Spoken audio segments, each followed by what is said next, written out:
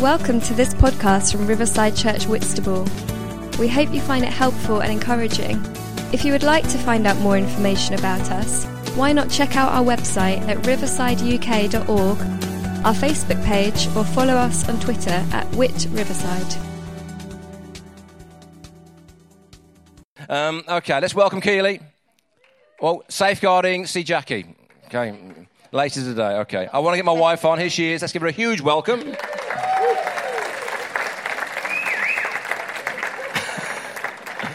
Can I pray for you? If you want to. I'd love to. Probably spends his life praying for me. Dear Lord, we just thank you for all that you're doing, God, in our lives. We bless Keely this morning. We bless what she's brought to us, God, and we just pray that, God, our hearts will be good soil to receive all you have. In Jesus' name, amen. And your clicker is there. My clicker is there. Am I on? Yes. I was on early when I was speaking. I wasn't covering my hand over. Wow, well, I think God's already started speaking, which is always good to know. You know, he's saying the same thing that he's been saying to me, and amazing what Alison shared, and the songs and everything. So it's all going to flow. I'm just checking I've got this upside down. So, hello, everyone. I've missed my little slot today, so I'll say hello to you here. So I'm just going to make sure my trousers don't fall down as well with my pack on. I never wear the right clothes, and then I get here and go, oh no, a heavy pack. Anyway, this is the last talk in our Living Differently series, which we've been doing through 1 Peter. Have you enjoyed it? Yes. Well, you've got to say that, really, haven't you? But hopefully you have. And Peter's been reminding us in this letter that this is not our home. This is a temporary place, and obviously our home is heaven, and we are called to live differently. We're aliens on the earth now, and we're called to live differently, to be different, so that people can see Jesus in us. And this week we're in the last chapter, so let's read chapter 5 together. To the elders among you, I appeal as a fellow elder and a witness of Christ's sufferings, who also will share in the glory to be revealed. Be shepherds of God's flock that is under your care, watching over them, not because you must, but because you are willing, as God wants you to be, not pursuing dishonest gain, but eager to serve, not lording it over those entrusted to you, but being examples to the flock. And when the chief shepherd appears, you will receive the crown of glory that will never fade away. In the same way, you who are younger, submit yourselves to your elders, all of you. Clothe yourselves with humility towards one another, because God opposes the proud, but shows favour to the humble. Humble yourselves, therefore, under God's mighty hand, that he may lift you up in due time. Cast all your anxiety on him, because he cares for you. Be alert and of sober mind. Your enemy, the devil, prowls around like a roaring lion, looking for someone to devour. Resist him, standing firm in the faith, because you know that the family of believers throughout the world is undergoing the same kind of sufferings. And the God of all grace, who called you to his eternal glory in Christ, after you have suffered a little while, will himself restore you and make you strong, firm, and steadfast. To him be the power forever and ever. Amen. So I want to focus on verse 6 onwards. There's so much in this passage, but I'm just going to focus on the latter part and look how that we can live differently through times of suffering and hardships, and how we can grow through challenges and pain. But, you know, we will be uplifted by the end of it. One of the most crucial lessons that we can learn as a Christian, I think, is to handle suffering, because suffering is a certainty. It might be physical suffering. We're growing old, aren't we, all of us, and our bodies get frailer. We might have illnesses. It might be the grief of watching a loved one suffer, or even losing a loved one. It might be problems stemming from our own bad choices that cause us to suffer, or maybe the choices of other people to us. It might be the common pressures of life, just finding life difficult and wondering how we're going to pay the bills. That's often a pressure for people. And it might be emotional suffering, feelings of fear, worry, loneliness. Wherever it comes from, though, suffering is inevitable and no one can escape it. We're not promised an easy life, because in John 16:33, Jesus said, "In this world you will have trouble, but take heart, I have overcome the world." That's an incredible verse that I absolutely love. So there is hope in God, whatever we're going through, because he has overcome the world. Every problem we face, he can cope with because of his death and resurrection.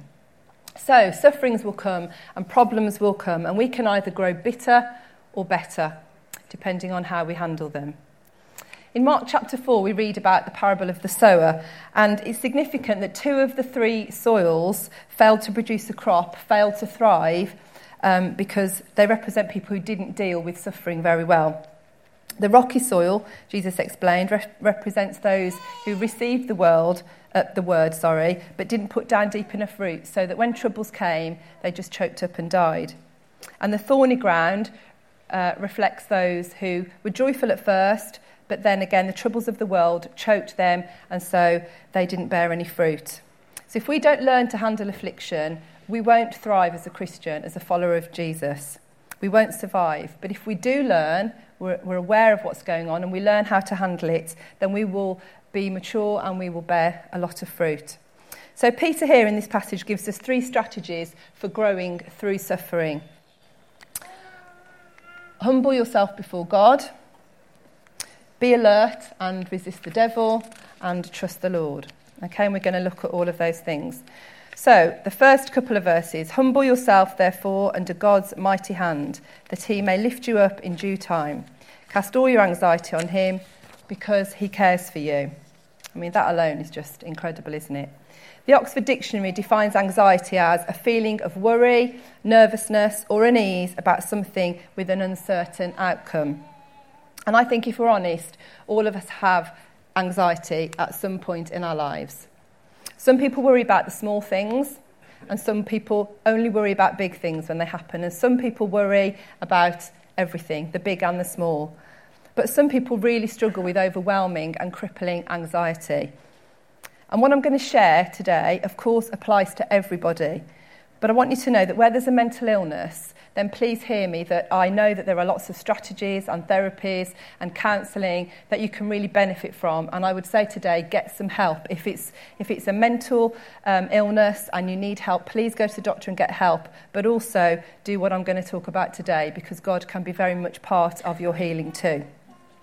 So the Greek word translated anxieties comes from a word meaning to divide. Anxieties divide our minds so that we can't concentrate on anything else. And someone defined worry as a small trickle of fear that meanders through the mind until it cuts a channel into which all other thoughts are drained. Which I just think, wow. When I read that, I just thought, well, that's it in a T. I'll read it again. A small trickle of fear that meanders through the mind until it cuts a channel into which all other thoughts are drained. Does anybody identify with that? I think we all do, don't we? Anxious thoughts can become so all-consuming if we don't deal with them. And they seem to create this rut in our mind. And we know that physiologically this is actually a fact as well now, because science is so advanced. But it just feels like everything else just falls into this chasm of fear, into this rut, because we haven't dealt with it. And then we can't experience joy at all. So worries and anxieties are caused when life is hard, when we have unanswered questions, when the worry and the anxieties start, when we can't control our circumstances and we start to look for ways to control them ourselves. And that's human nature, and God really knows that, which is why he addresses it in his word. But we are called to be countercultural. We're called to be different. We aren't called to do it the world's way and just sit in a worry pit. We're called to live above that. And like I said, God does give us lots of ways we can do that. And worries are so affected because they distract us from God, which is obviously the whole purpose of the enemy. He doesn't want us to be focusing on our purpose. He wants to distract us. And so if he can get us into that rut of anxiety and worry, then he's really won. Worries take our eyes off God. They bring us down and they cause us stress. And they make us take our eyes off God, and he's the one who can actually save us. And yet we divert our eyes off him and look at ourselves. So it says here, humble yourself before God. Why is there a need for humbling ourselves in a time of anxiety, you might ask yourself? Well, when we worry about things, what we're actually doing is exalting ourselves, because we're thinking we can handle this ourselves. We're not trusting in God, we're looking at ourselves. We know we should trust God in all things because we read about it, but when it comes down to it, what we actually do is say, I think I can do this actually better myself. And without realising, we're adopting an attitude of pride. Now, I'd never thought about it like that worry and anxiety is an attitude of pride because we're thinking that we can deal with our own stuff ourselves, that we need to find the answers to life's problems. And actually, that's not what the Bible says. We don't always choose to humble ourselves and ask for God's peace. We want to stay in control and we want to sort the problem out ourselves. And when God says, cast your anxieties on me and humble yourself, what he's saying is, step down. Don't try and do this yourself. Look to me because I'm the one who will give you peace. Don't be proud and stubborn, but come to me. I just want you to imagine for a moment that you're on a really lovely ship, boat, and the weather's beautiful, and you're just going along and the sun's out. Can you all imagine that? Some of you might love that. Some of you might already be panicking at the thought of being on the ocean. But if you can just bear with me and imagine that you're on a ship. But then the weather turns and big storm comes up, okay? And I'm just going to show a clip of something, which is horrible. But I don't really think I'm ever going to do a cruise. But just have a watch of this.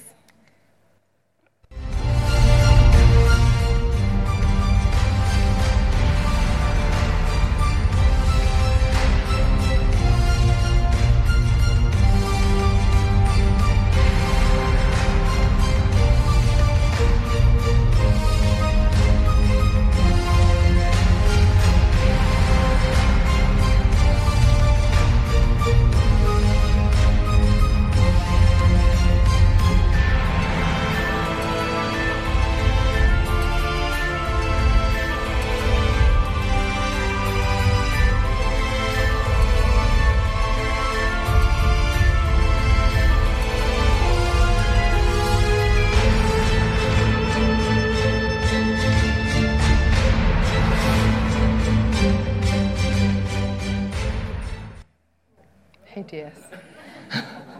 I'm traumatised watching it now, I can't carry on. Who would actually like to be on that boat? I know, how weird and random is that? That boat, Simon tells me, is made for that. And you can tell that was actually cutting through the waves, and I think it's like a warrior ship, it's not a cruise liner. And it was, you can see, handling it very well. However, if you're on that boat and you started to feel frightened, or any boat, let's imagine you're on a cruise liner and the waves are crashing in over the side, and, imagine feeling terrified, but going up to the bridge where the captain is and going, excuse me, can you just step aside, please? I would like to steer this ship through the storm. Could you imagine the arrogance of assuming that you knew more than the captain of the ship, who'd actually done many storms like that and guided the ship through many? Imagine how he would feel. And would that help the situation at all if you tried to get up on the, hold on, let me steer this, I know what I'm doing, but you've never actually even been on a boat? So what would help in that storm? What would help you feel better? Maybe if you stop to think a moment about the captain's competency and that he's a veteran and the fact that he's driven through many storms and he's not flapping at all. I always like it on a plane when the air hostesses aren't flapping about something that I'm considering to be, like a slight bit of turbulence. But if the air hostesses aren't strapped down, that's all right. And Simon always goes, just look, they're fine, they're still giving out the tea.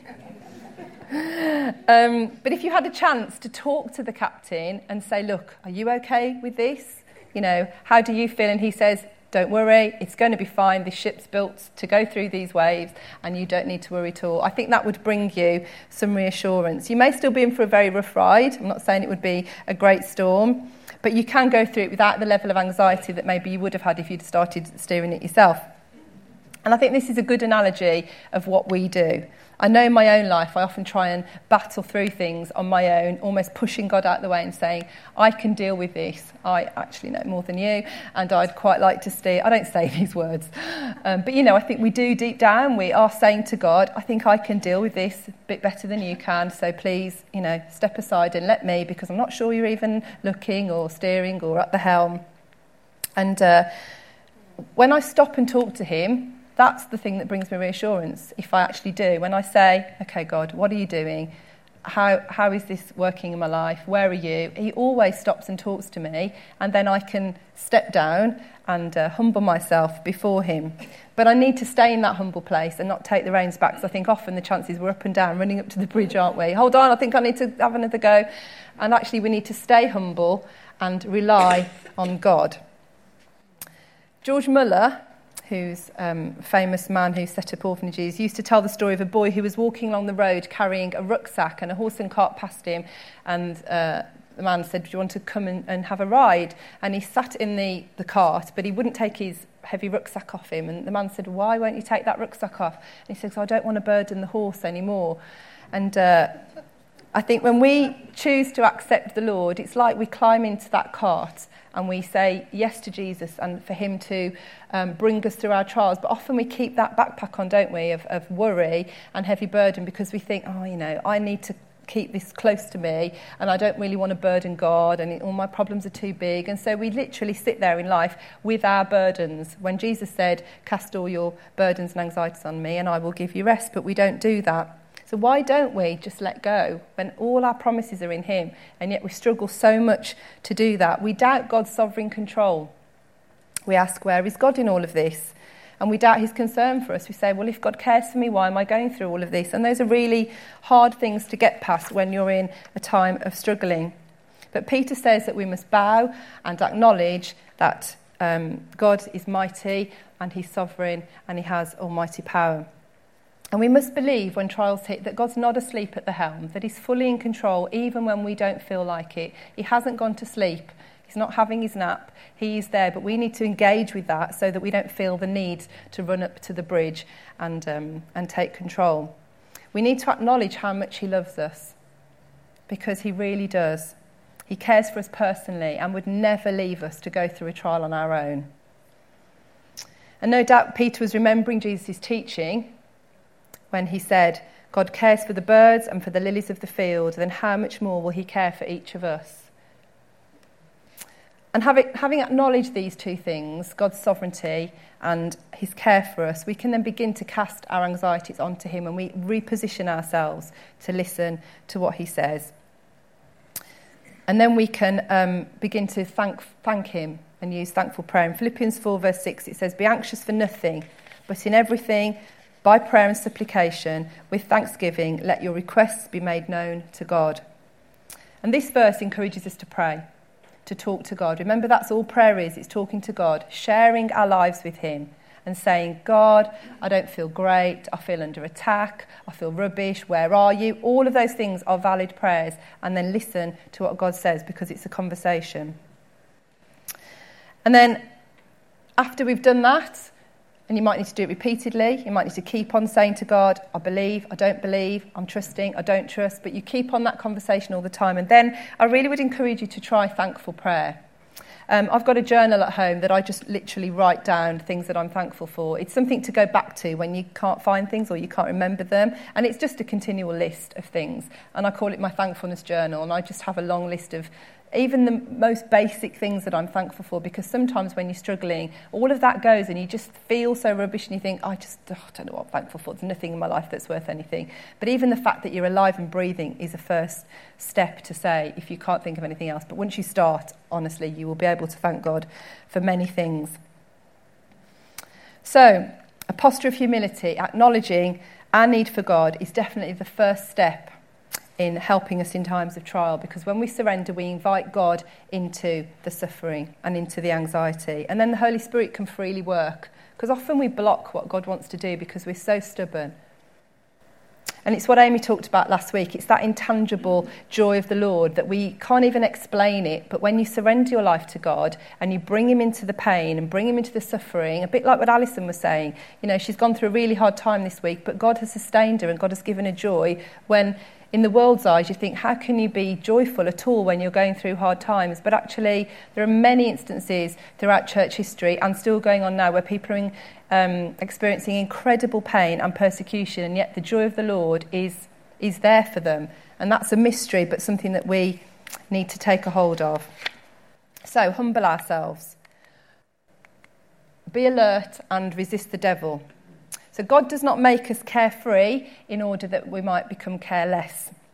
In the next verses, Peter says, be alert and sober of mind. Your enemy, the devil, prowls around like a roaring lion looking for someone to devour. That's quite a strong image, isn't it? Likening the enemy to a lion prowling around waiting to devour us. Do we pay attention? Do we really know that? I don't think I always do. If I told you that a lion had been spotted outside on the car park or in your street maybe, would you just happily wander out there and have a little look? Eventually. Yeah, I'm good. I've actually got in my notes here Simon actually would. That's a whole other story that he needs healing from. Or that you wouldn't send the children out to play and investigate it. But actually, that is what the Bible says the devil is doing with us. He's prowling around like a lion, and we just sometimes go through our lives completely unaware of the potential danger. I just want us to watch a clip. This is a lioness, because I think the females are always the most powerful and hunt the prey. So this is of a female lion, but don't worry, we don't get to anything graphic. I just want to give you an example. I thought I'd actually, let's watch it. A family of warthogs gives the adults a chance to show just how it should be done.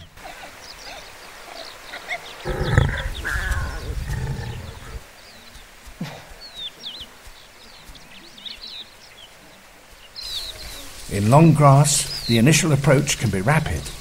She aims to narrow the gap as fast as possible, ideally to less than 30 metres. Crucially, she matches each move to her prey's reactions. If it looks up, she stops. If it looks away, she goes on.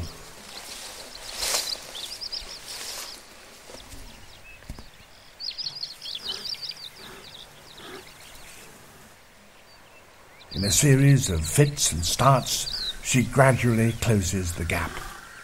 As she gets closer, she moves more slowly, and her profile melts into the grass.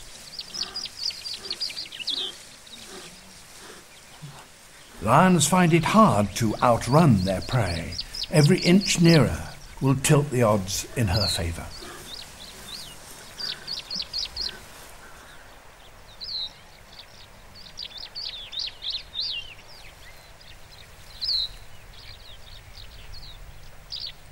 Only her tail betrays her emotion.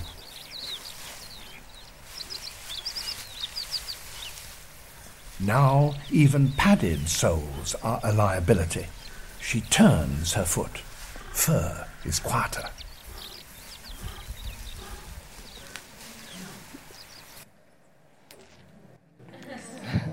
So do you think he got them? She got them, sorry. Oh, she didn't actually. They had God on their side. And they'd learnt this sermon. They were alert. No, they weren't very alert. But I just wanted to show you that to give you a vivid picture of a lion and what it does when it's actually stalking its prey, because they go slowly. They're stealthily. They go stealthily. They have stealth. They operate with much stealth. They are stealthy. Sorry for those listening online. My brother. Hello, Alex. They watch and they wait and they hide. And wasn't it interesting where she turns her paws even just to be so still and quiet?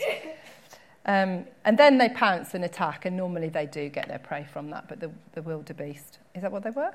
No. Warthogs. Sorry, I knew it was a W. They actually all managed to escape, and it's a good clip. But many of us are vulnerable to Satan's attacks because we aren't aware of that kind of mode, of the fact that he creeps upon us, he's stealthy, he hides, he's slow, he waits. But who is the devil? We've obviously said a lot about the devil, and you might be thinking, I don't know who the devil is, or what does it mean in our modern context? Because he's not a lion, I'll just tell you that, and he's not somebody with a pitchfork, so you can get that image out of your head. He's not a cartoon character. The Bible tells us that he's a very personal and real enemy for those of us who love Jesus, and he's a spiritual enemy who wants to undermine us and attack us and bring harm to us. He's no way for us, for us, and his whole aim is to bring us down, and as I said earlier, to take our eyes off God and what our purpose is in him. And he's constantly looking for our weak spots. He's constantly looking at us and going, how can I get in to this believer's life?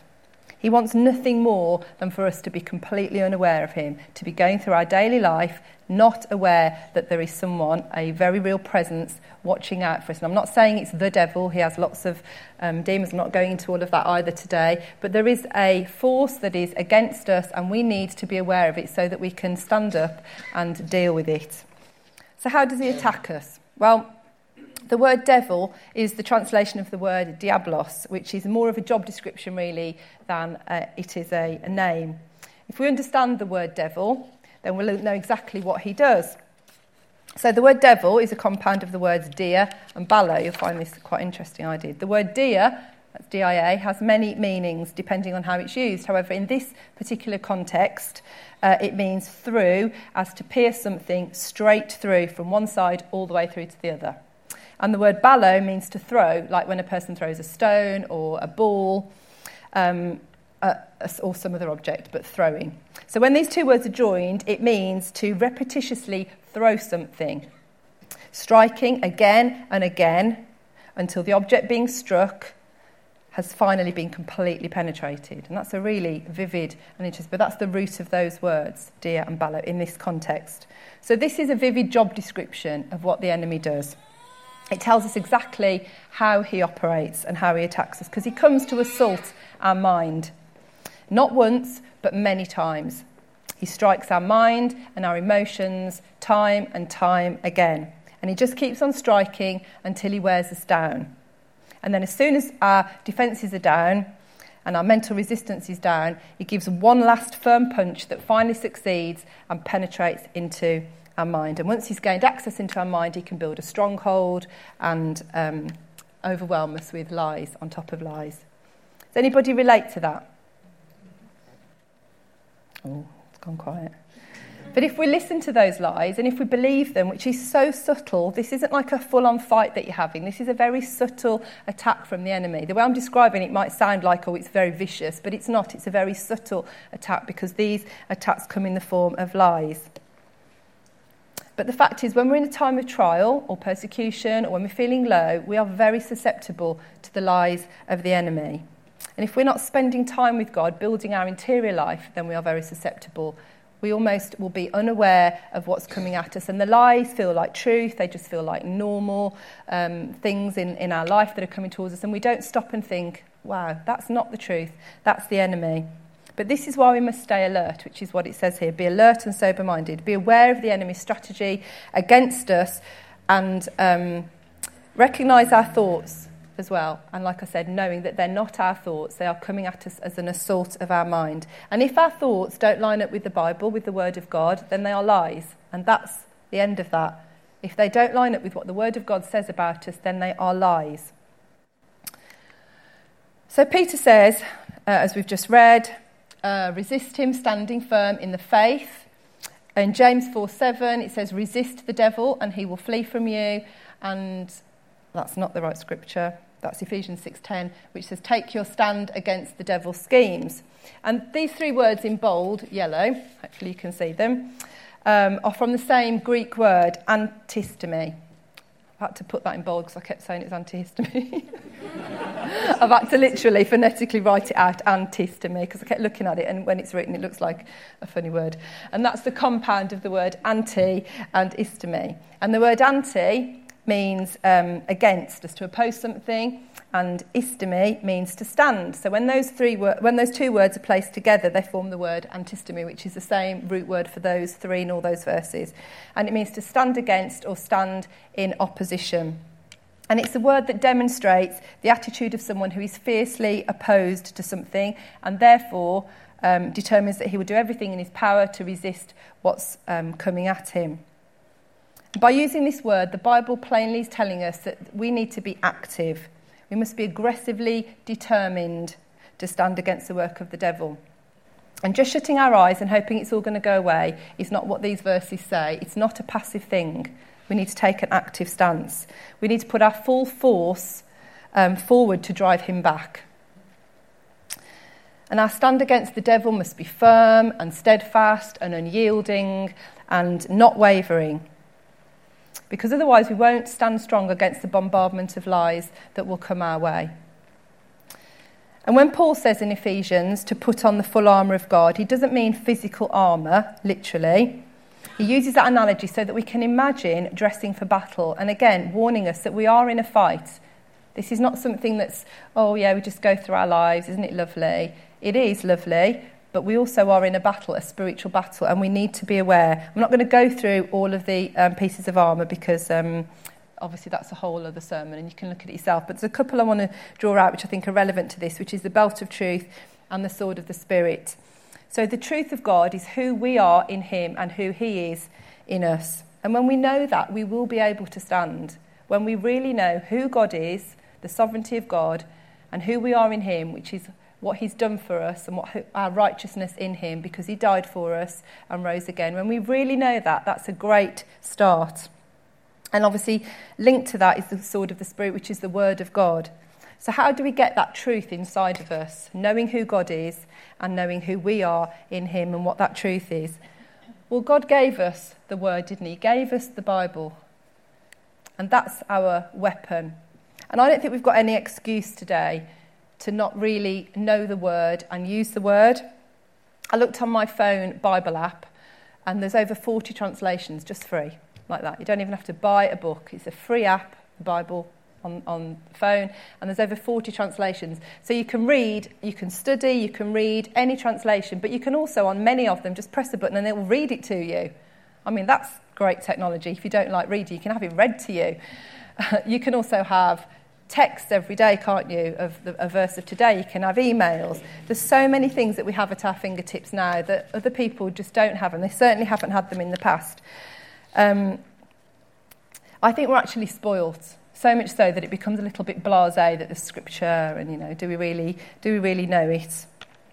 And that's not, like I said, the case in other parts of the world where the Bible is a treasured weapon for them and comfort. But do we see it as a weapon? Do we really understand what we've got in our hands or on our phone? I'm not sure we do. Do we take it for granted? Because there is real power in the Word of God, and the truth of that will set us free from all of this stuff I'm talking about, your anxieties and your worries and feeling of stress when you're in a time of persecution. But it involves us really knowing it. It's not good enough to just have the app on our phone. And it's not good enough to just have the Bible in our bedside table, in our drawer at work. It's got to be read and digested and understood. We've got to have it in our deepest parts for it to become our armour. And Jesus actually calls Satan the father of lies, which again is a great description of him. That's in John chapter 8. And we need to pay attention because that is the truth, that is the father of lies. So what kind of lies? Let's shout out some lies that you think Satan might say to us on a daily basis. You're not good enough. You're not beautiful.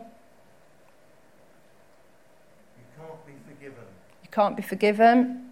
Yeah, what you've done, too bad. He doesn't love you. You're abandoned. You're stupid. You're selfish. I mean, honestly, the list is endless. And once we start to recognise that these words are not from God, therefore they're from the enemy.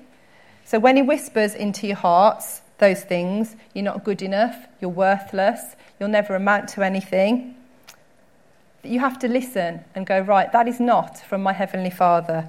So we need to know and believe the truth so that we can recognise that when something doesn't line up with the Word of God, we immediately think that is not true, that is not coming from my Father's heart. And too often I think we imbibe those words because it's such a subtle onslaught that they become who we are. And I just wanted to show you some examples of scriptures. I'm going to whiz them through because time is running out. But just to show you, I got these very quickly online. And if you had some of these on your phone or printed out, stuck around your room, this would be a great way to just really understand, because some of the truth in Scripture, I do sometimes think we're very blasé about it, but if we just look at some of these, I'll have to get a bit closer. When anxiety was great within me, your consolation brought me joy. I'm not going to read where they're all from, but they're obviously all from Scripture, taken straight from Scripture. Commit your way to the Lord, trust in him, and he will act. How great you are, O sovereign Lord, there is no one like you. I trust in God, so why should I be afraid? What can mere mortals do to me? My flesh, my heart may fail, but God is the strength of my heart, my portion forever. I trust you to save me, Lord God, and I won't be afraid. Give your burdens to the Lord, and he will take care of you. Don't let your hearts be troubled. Trust in God, and trust also in me. This I declare about the Lord. He alone is my refuge, my place of safety. He is my God, and I trust in him. The Lord is faithful, and he will strengthen you and protect you from the evil one. When you go through deep waters, I will be with you. My grace is all you need. So don't worry about tomorrow, for tomorrow will bring its own worries. Today's trouble is enough for today. Trust in the Lord always, for the Lord God is the eternal rock. With his love, he will calm all your fears. And when I walk through the darkest valley, I will not be afraid, for you are close beside me. I mean, that is just straight from the Bible, and there's so many of those verses which tells us how to deal with stuff, who God is, who he's going to be in our times of trouble, who we are in relation to him. And if we only had that and learnt them, or had them, you don't even need to learn them because you could screenshot them on your phone, print them out. Like I said, there's so many ways for us to have Scripture accessible to us, but they're so powerful and they will change the way we think.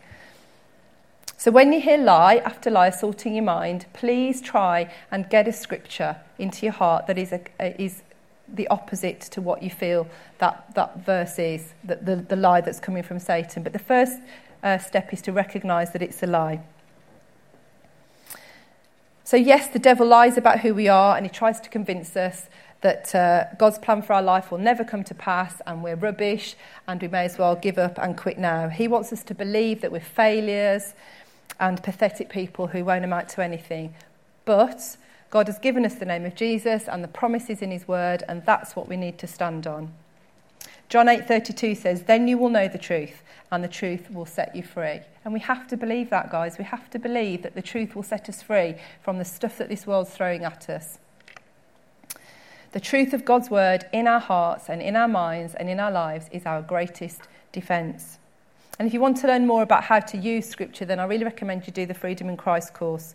There's another one starting in the autumn term. Rushing on. Jesus said in John 10:10, "The thief comes only to steal, kill and destroy. I have come that they may have life and have it to the full." Remember that Satan is a defeated foe. Because Jesus died on the cross for us, for our sins, and rose again, he has no power. Okay? The victory is in God.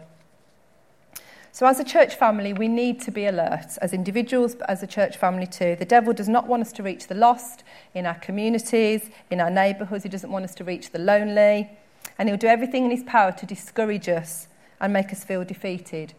And we must stand together and encourage one another, speak truth to one another, talk about how much God loves each other and what he can do for you. So if someone else is down and you've got a Scripture that you know is going to really build someone up, then tell them, text it to them, email it to them. Let's encourage each other as a family. We don't need to stand alone. And as suggested by Peter's reminder in verse 9, the devil will get you to think that you're the only one going through this trial. But he says, doesn't he, there's brothers and sisters across the world experiencing this, and in our context it is usually horrendous. So our trial's not unique, and we should never feel that we stand alone. And remember that verse 6 comes before verse 9. We must bow before God before we stand against the devil. So it's about positioning ourselves, humble ourselves, know who we are, and then get ready to stand against the devil. Lastly, trust the Lord. I'm going to race through this because I believe God wants to do some stuff. And the God of all grace, who called you to his eternal glory in Christ, after you have suffered a little while, will himself restore you and make you strong, firm and steadfast. To him be the power forever and ever. Amen. And the message, love it, is great. So keep a firm grip on the faith. The suffering won't last forever. It won't be long before this generous God, who has great plans for us in Christ, eternal and glorious plans they are, will have you put together and on your feet for good. He gets the last word. Yes, he does. So Peter is saying God hasn't forgotten you in your trial. He's the God of all grace. And he's called us all into eternal glory in Christ. Therefore, we can trust him with our lives. Just seeing what I can cut out. Lastly, just want to go through this. These are 4 things that he says in this chapter, in this verse. Put the trial in perspective. He said it will only last for a little while. And you might be saying, but Keely, mine's gone on for years and years. You don't understand. It's huge. And I've suffered for weeks or I've suffered for years. It's not a little while. But in the context of eternity, it is. And Paul wrote about this in Corinthians. He said, for momentary light affliction is producing for us an eternal weight of glory far beyond all comparison, while we look not at the things which are seen, but at the things which are not seen. For the things which are seen are temporal, but the things which are not seen are eternal. And our suffering on this earth, however hard and however long we feel it is temporary compared with the everlasting joy that we are being prepared for right now. And we need to put God in perspective. It says God is the God of all grace. He's not the God of a little bit of grace. And he's not the God of a lot of grace. He's the God of all grace. And his grace is like the ocean. It's a limitless supply. So when you're down, just imagine those waves of grace crashing over you, because he's the God of all grace and it will never run out. And put God's calling and purpose for our lives in perspective. Remember that he's called you to his eternal glory in Christ. You didn't come to God on your own. He's called us to be his sons and daughters. So in our trials, let's look ahead to what God has promised us and focus on that. And lastly, put God's purpose for trials in perspective. Because although trials are hard, God will perfect, confirm, strengthen and establish us through trials. I'm going to skip to the end because we are running out of time. So let's just acknowledge that suffering will come in this life. Jesus said it would, but he promises that he's overcome the world and he gives us strategies to help us. He's given us the word of God to build us up. Be aware that the enemy does not like you and he wants to destroy you. He wants to pull you off track so that you're not focusing on the things of God, but you're focusing on yourself and your own worries. We can be people of God who really press into this. And it won't take our troubles away, but hopefully we will live in a place where we are constantly humbling ourselves and giving God our burdens, resting in his presence, filling ourselves with the truth from his word and living more victorious and not coming underneath it. And in doing that, we can show the world there's a different way to live, because the world's in a pretty big mess as well. And I think people are looking to us to see, how are you dealing with things? Shall we stand?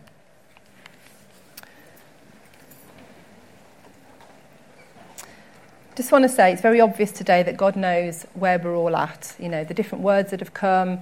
God is well aware of your circumstances. So let's close our eyes and let's just focus on the Lord and what he's been saying to you personally. I'm sure it's been different for all of us. You might have nothing in your life at the moment and you might feel quite good. Or you might know somebody who's struggling. Or you actually might feel really under attack. You might feel that you have anxious thoughts bombarding you all the time. Or you have a big thing that's worrying you and hanging over you, and you know you're trying to take control, when you know you need to humble yourself and trust the Lord. So wherever you're at, why don't you just, if you feel able or you want to, just hold your hands out. And I'm just going to just pray that Holy Spirit will come and minister to us. Thank you, Heavenly Father, that you love us so much and you give us so much guidance and instruction on how to do life well. And we're sorry, God, when we don't listen, when we try and do things on our own. Today we want to bring you our burdens. We want to lay them down at the foot of your cross, take off our heavy rucksack and say, it's yours, God. You promised to take this from me and you promised to give me rest. And just imagine in your mind's eye giving that rucksack to God maybe, or whatever it is that you're feeling heavy, weighed down by, give it to God and let him take it from you.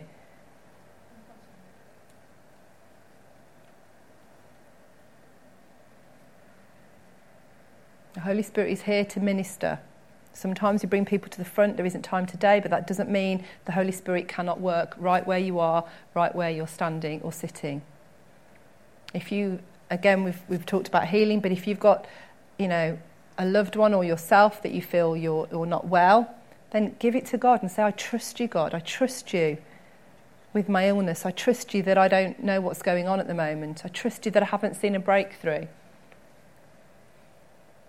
And if you're struggling to believe, then pray that prayer. Lord, I do believe, but help me with my unbelief.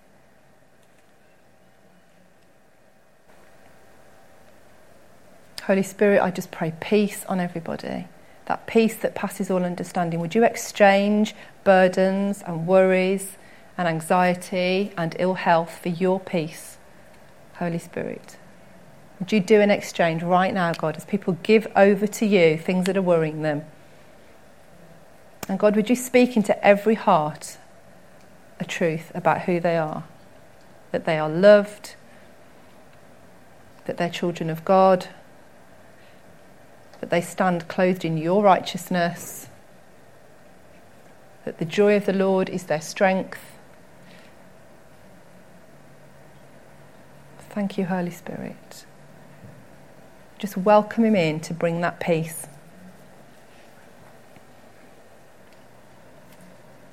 Sometimes I imagine breathing in the Holy Spirit and breathing out all of the stuff that just clogs us up. Like just literally breathe out and say, God, have it all, and then breathe in. That presence is just something that helps sometimes. And then breathe out and just say, God, I don't want the worry, I don't want the anxiety, I don't want the fear. And then breathe in that Holy Spirit.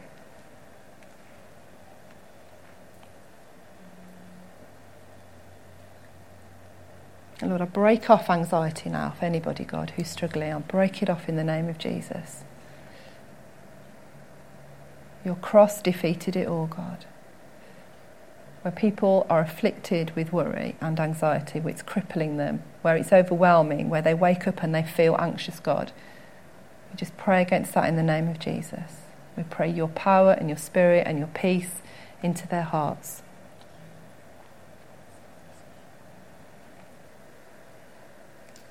Father God, thank you for your presence with us today, Lord. Would you equip us to be the people that we need to be, Lord, to do life well, to not cave in when suffering comes, but to handle it well, to do it with you, to not take the helm, God, but to humble ourselves. I pray you'd continue to be with us today and for the rest of this week, Lord, and speak to us and show us, speak scripture to our hearts and build us up, God. Thank you. In Jesus' name, amen. Thank you, everyone. Sorry we've gone slightly over. If you've got children, please do rush and thank the people who've looked after them for you. And we'll see you very soon. God bless. If you do need prayer for anything and you want to come forward, there'll be people here that will pray for you. So please don't go away with a need. Thank you for listening. If you would like to contact us about this talk, to hear more, or to find out about Riverside Church Whitstable, then visit our website at riversideuk.org. Also, you can contact us through our Facebook page or tweet us at @WhitRiverside.